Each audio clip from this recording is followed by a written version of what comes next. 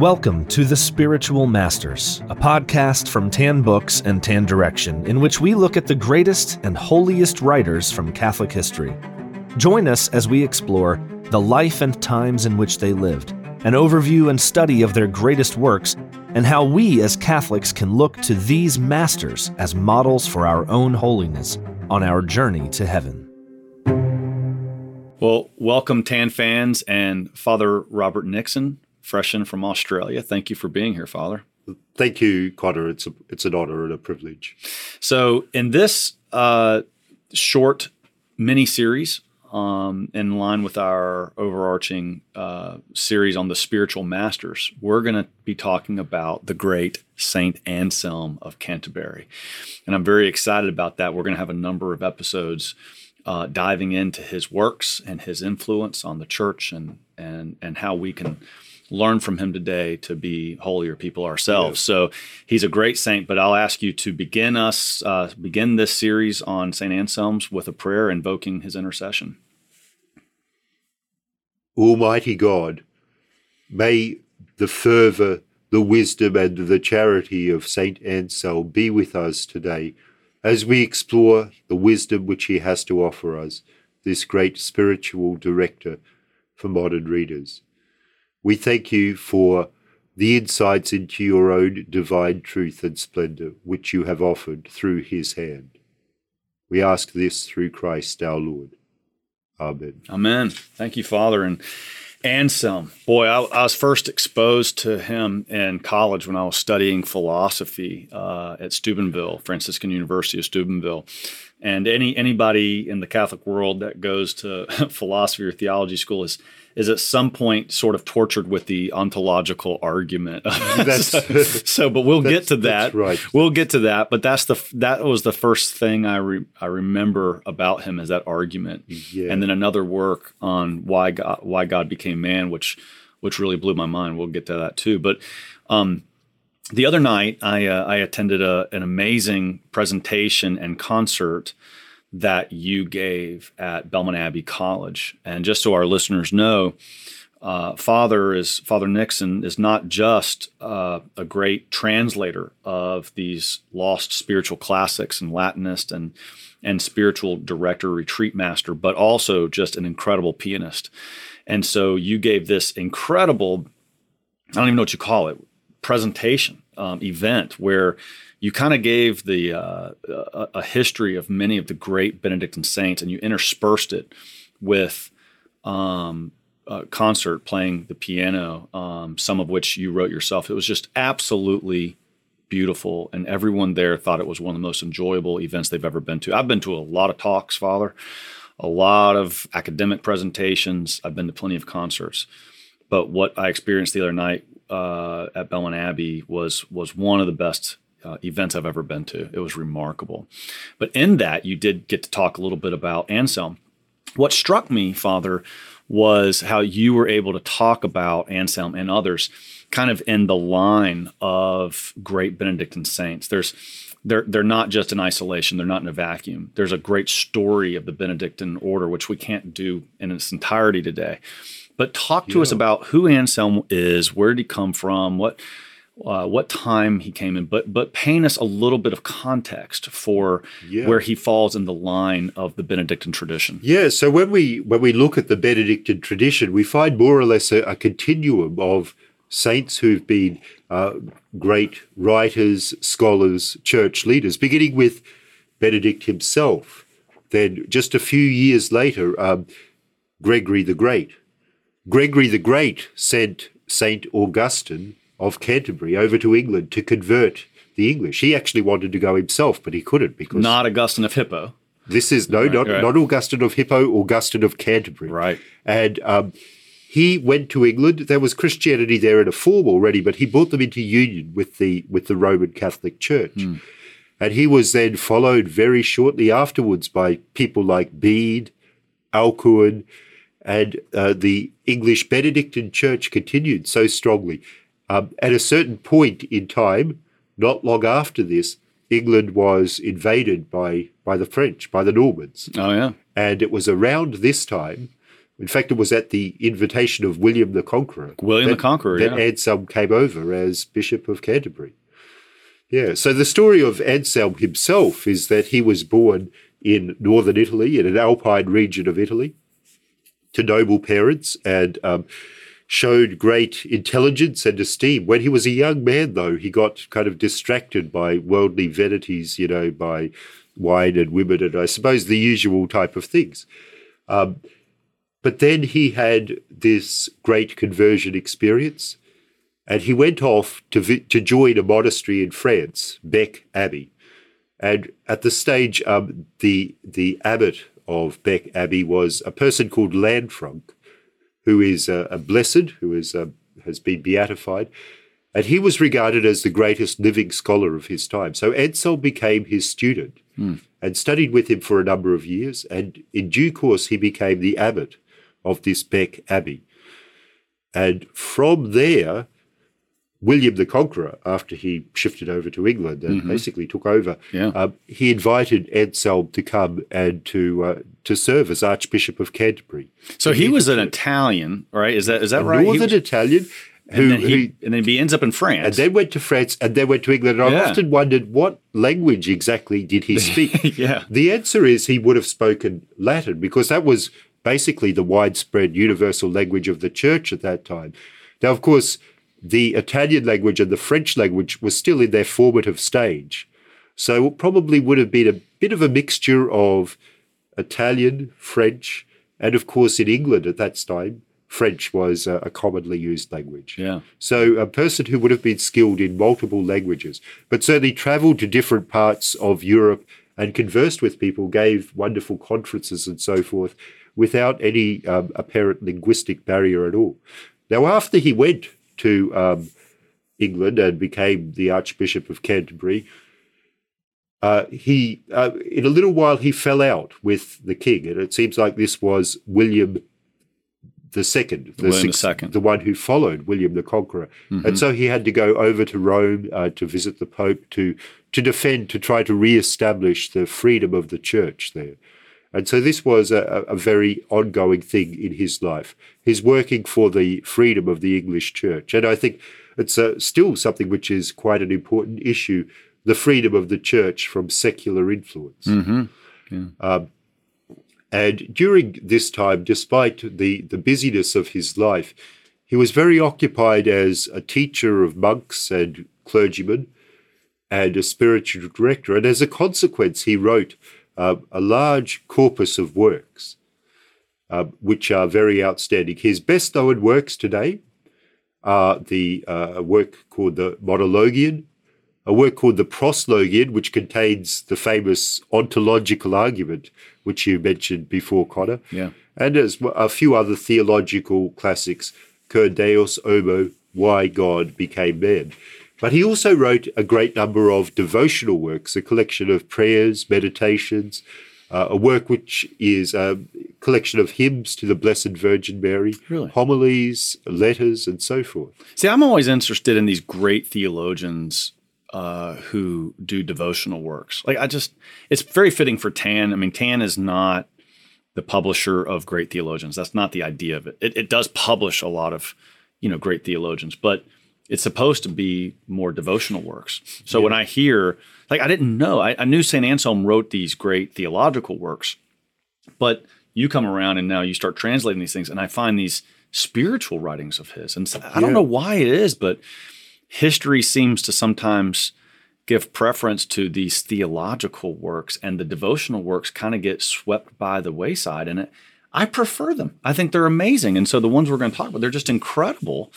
And so he was even more so, I think, a spiritual writer than a theologian, but we know him as a theologian. We do. And for those few particular works which are very important, he's sometimes called a proto-scholastic, or the first scholastic. And he, as a doctor of the church, he's known as the Doctor Magnificus, the magnificent doctor, which I think is very fitting for him.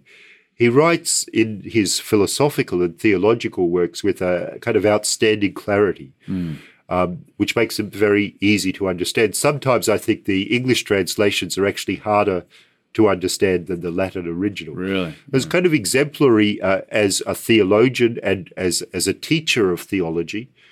And so these works, the Proslogion, the Monologion, they are theology, but in a way they're kind of reflections as well. So he doesn't make a sharp distinction between pure theology and philosophy and the devotional life. I think this is so important for Catholics involved in theology, not to let it become too dry, not to take the heart out of it. Should we play around with the ontological argument? Yeah, See if we can explain it? I think we should because it's good to know at least what it is. Yeah, go ahead, let her rip. Okay. So his argument is that God is the thing which you can imagine nothing greater than. Now, sorry for finishing the sentence there with the preposition, but so God is basically the best possible thing that you could think of. He has the characteristics of goodness to the highest possible degree, to an infinite possible degree.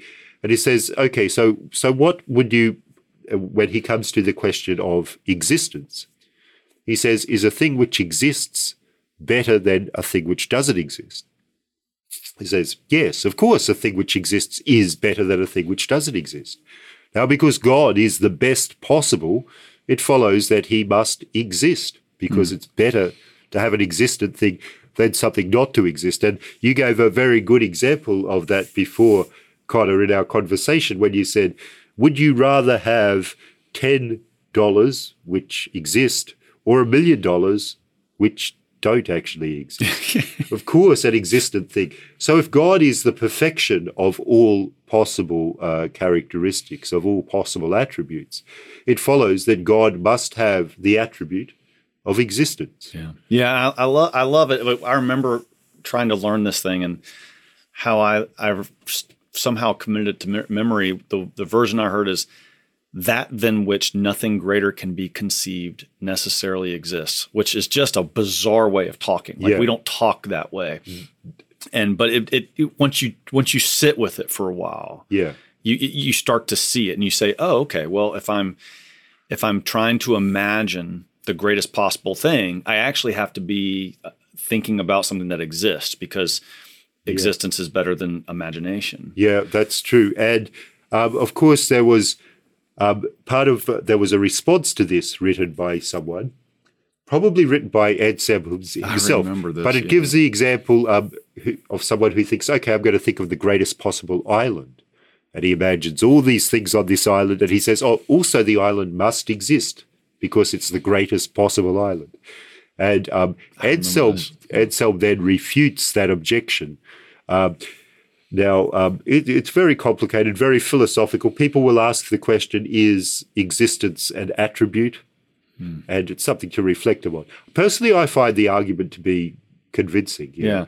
But all of our arguments for the existence of God ultimately come from the position of faith, which is a grace in itself. Yeah.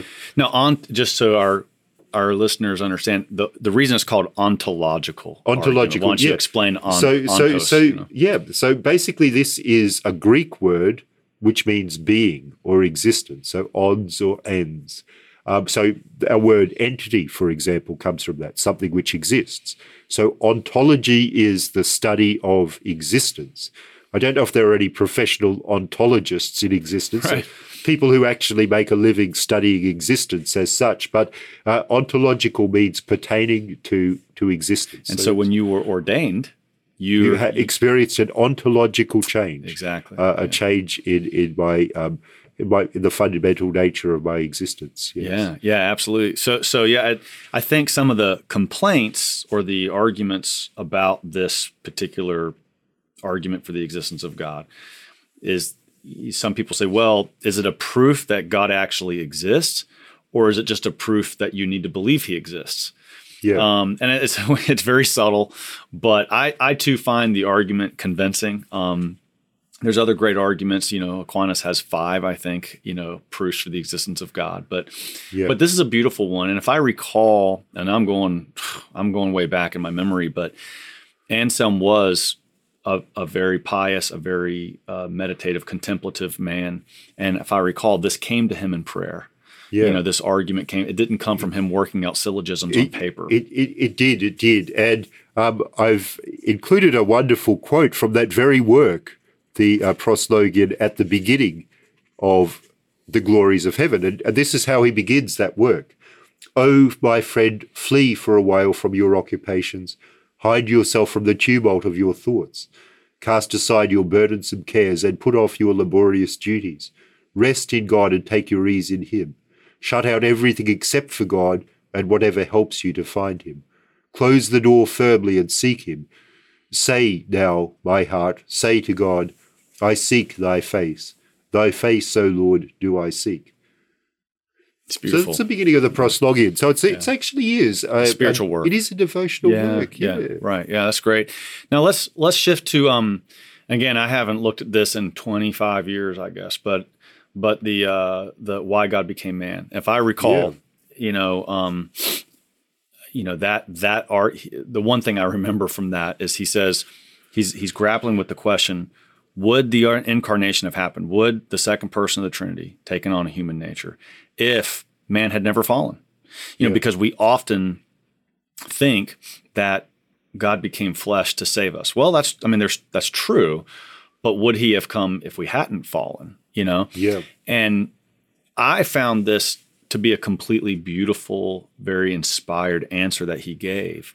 And Father, there's probably a dozen main things I learned in college or grad school that have really shaped my thinking going forward. And this is one of them.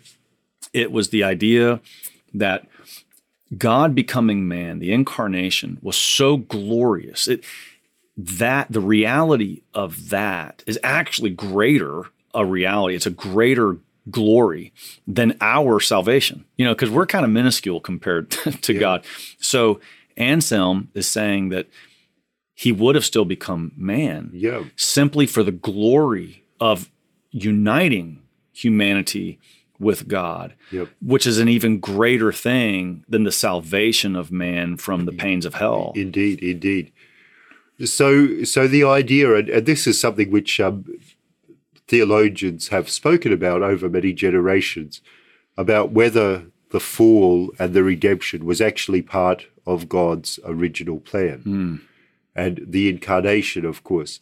And the incarnation should be understood as like this wonderful overflowing of the love and glory of God. So it serves as a revelation of God's glory.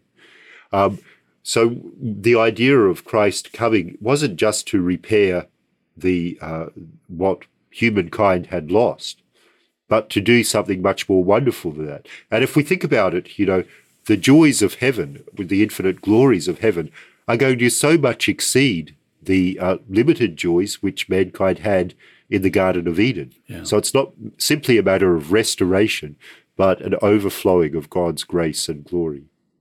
Yeah, absolutely. I often think I'd love to ask Anselm, who was a brilliant but also saintly man. I'd love to ask him, this is very anthropomorphic, I guess, but what I've often wondered, what was the dialogue like in the Holy Trinity? They're sitting up there in heaven, and Father, Son, Holy Spirit sitting around saying, "Hey," and someone said, "I got an idea. Let's become man." And then is there any volunteers? Father, Son, Holy Spirit. I am. I'm sure it was far more sophisticated than that, but I find that incredible because I have reflected on this. I've written a little bit on it, Father, and see if this makes sense to you. The idea of the incarnation is almost crazy. Like it's so, I got chickens outside my chicken coop. Imagine one morning I wake up and tell my wife, I've decided to become a chicken because I love my chickens. I've decided to become an ant because I love the ants crawling around the ground. That's God saying I've decided to become man is even more outrageous, And it's a form of love that I just can't comprehend. Why in the world would he do this? So I grapple with that. In fact, it's such an outrageous idea that it could only be divine. Like you and I couldn't really come up with that. You and I couldn't really come up with this.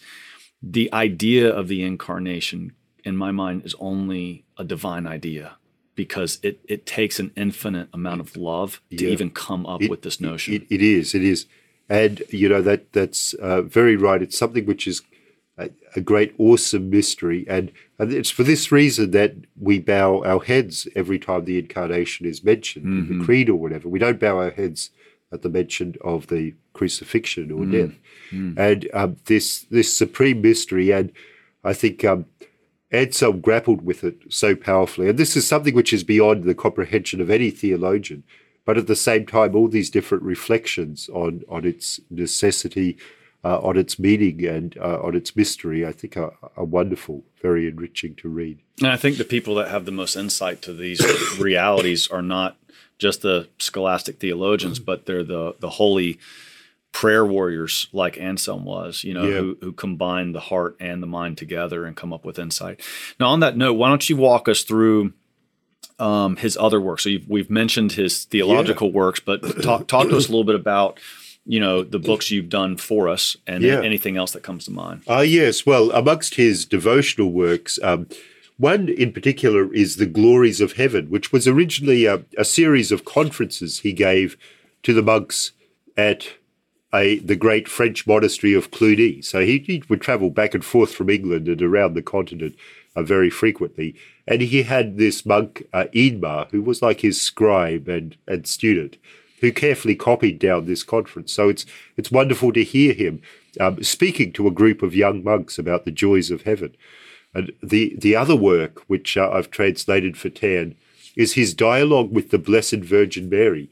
And this arose as the consequence of him spending a few days in serious prayer and fasting and vigils. And he has this vision of the Blessed Virgin Mary and speaks to her about the passion of her son.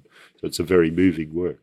Are there other works that you might be translating in the future? Or? Yeah, there are a few other works. He wrote something on the Immaculate Conception, which is a wonderful work, and a number of other things as well. The Immaculate Conception, wasn't that something that was really pretty debated at the time? I mean, we didn't have real clarity on that until the Middle Ages. It hadn't been defined as a doctrine at that time. I mean, it was still a very common belief, and I think there was the Feast of the Immaculate Conception, especially in England, interestingly enough, was a broadly celebrated feast there. But it was only later, and actually only in relative recent times, that it's been defined as a dogma of the Church. How would you say his life ended up? So he had some exile, with his conflict with the king, I guess. But I mean, how did he end up? Do you know anything about his death? How did it all end for him? Yeah. So he died at a fairly advanced age. He was born in 1033 and died in 1109. Mm-hmm. And his death was a typical monastic death. He was surrounded by his monks, by his monastic. It's a nice way to go. It was a very peaceful death. Yeah. What's his? We've sort of talked about it, but how would you say, particularly as a Benedictine monk yourself, what's his legacy within the Benedictine order? Are there other saints that you think of that built on his work or were heavily influenced? What would you just say kind of his legacy within the order is? Well, his legacy is as a great theologian and writer, and also as an example of what happens to a lot of Benedictine monks. They enter a monastery seeking a life of contemplation and solitude, but then often find themselves called upon to occupy positions of leadership in the church and to negotiate business and so forth. And this was something which happened very much to St. Anselm of Canterbury, happened very much to Bernard of Clairvaux. I was about to say Bernard. It happened to him over and over again, and he was about the same time. He was, very shortly afterwards. I'm curious if they ever bumped into each other. I don't know. I don't know if they ever met. That's an interesting point. Yeah, I don't know. See, Anselm, Bernard would have been about 20, I suppose, when Anselm passed away. So it's probably pretty unlikely. A little younger. Yeah. So his influence is unmistakable. My experience, in the church is that we don't recognize him enough as a spiritual master. We recognize him as a theologian, and I hope my hope in these podcasts and in these works that Tan can really promote the idea of we need to be seeking his intercession in our lives, and we need to be modeling. He's a model for us. We need to be emulating his daily life and the way he lived. So doctors of the church are often thought of as just these smart guys. And it's so much. And he is a doctor. We forget that, right? I mean, there's only 37, I think, at the moment. That's about right, yeah. So, I mean, he's a doctor of the church, and you don't get that just by being smart. You get it by being smart and holy, Indeed. I hope that our series here influences our listeners and our readers to invoke St. Anselm. There's no reason he should not be a spiritual director in our daily lives, even though it's over 1,000 years ago that he was born. So anyway, with that, Father, next episode, we're going to turn to my favorite of his works, The Passion of Christ Through the Eyes of Mary. It's a fabulous work. I got a million questions about it, 100 lines, underlined. I mean, it's just such a joyful thing to read. So next time we're gonna dive into that. But for now, thank you for being here, and God bless you. Thanks so much, Connor. God bless. This has been an episode of The Spiritual Masters, a podcast from Tan Books and Tan Direction. To follow the show, learn about more inspiring holy men and women, and to get special offers exclusive to Spiritual Masters listeners, sign up at spiritualmasterspodcast.com. And thanks for listening.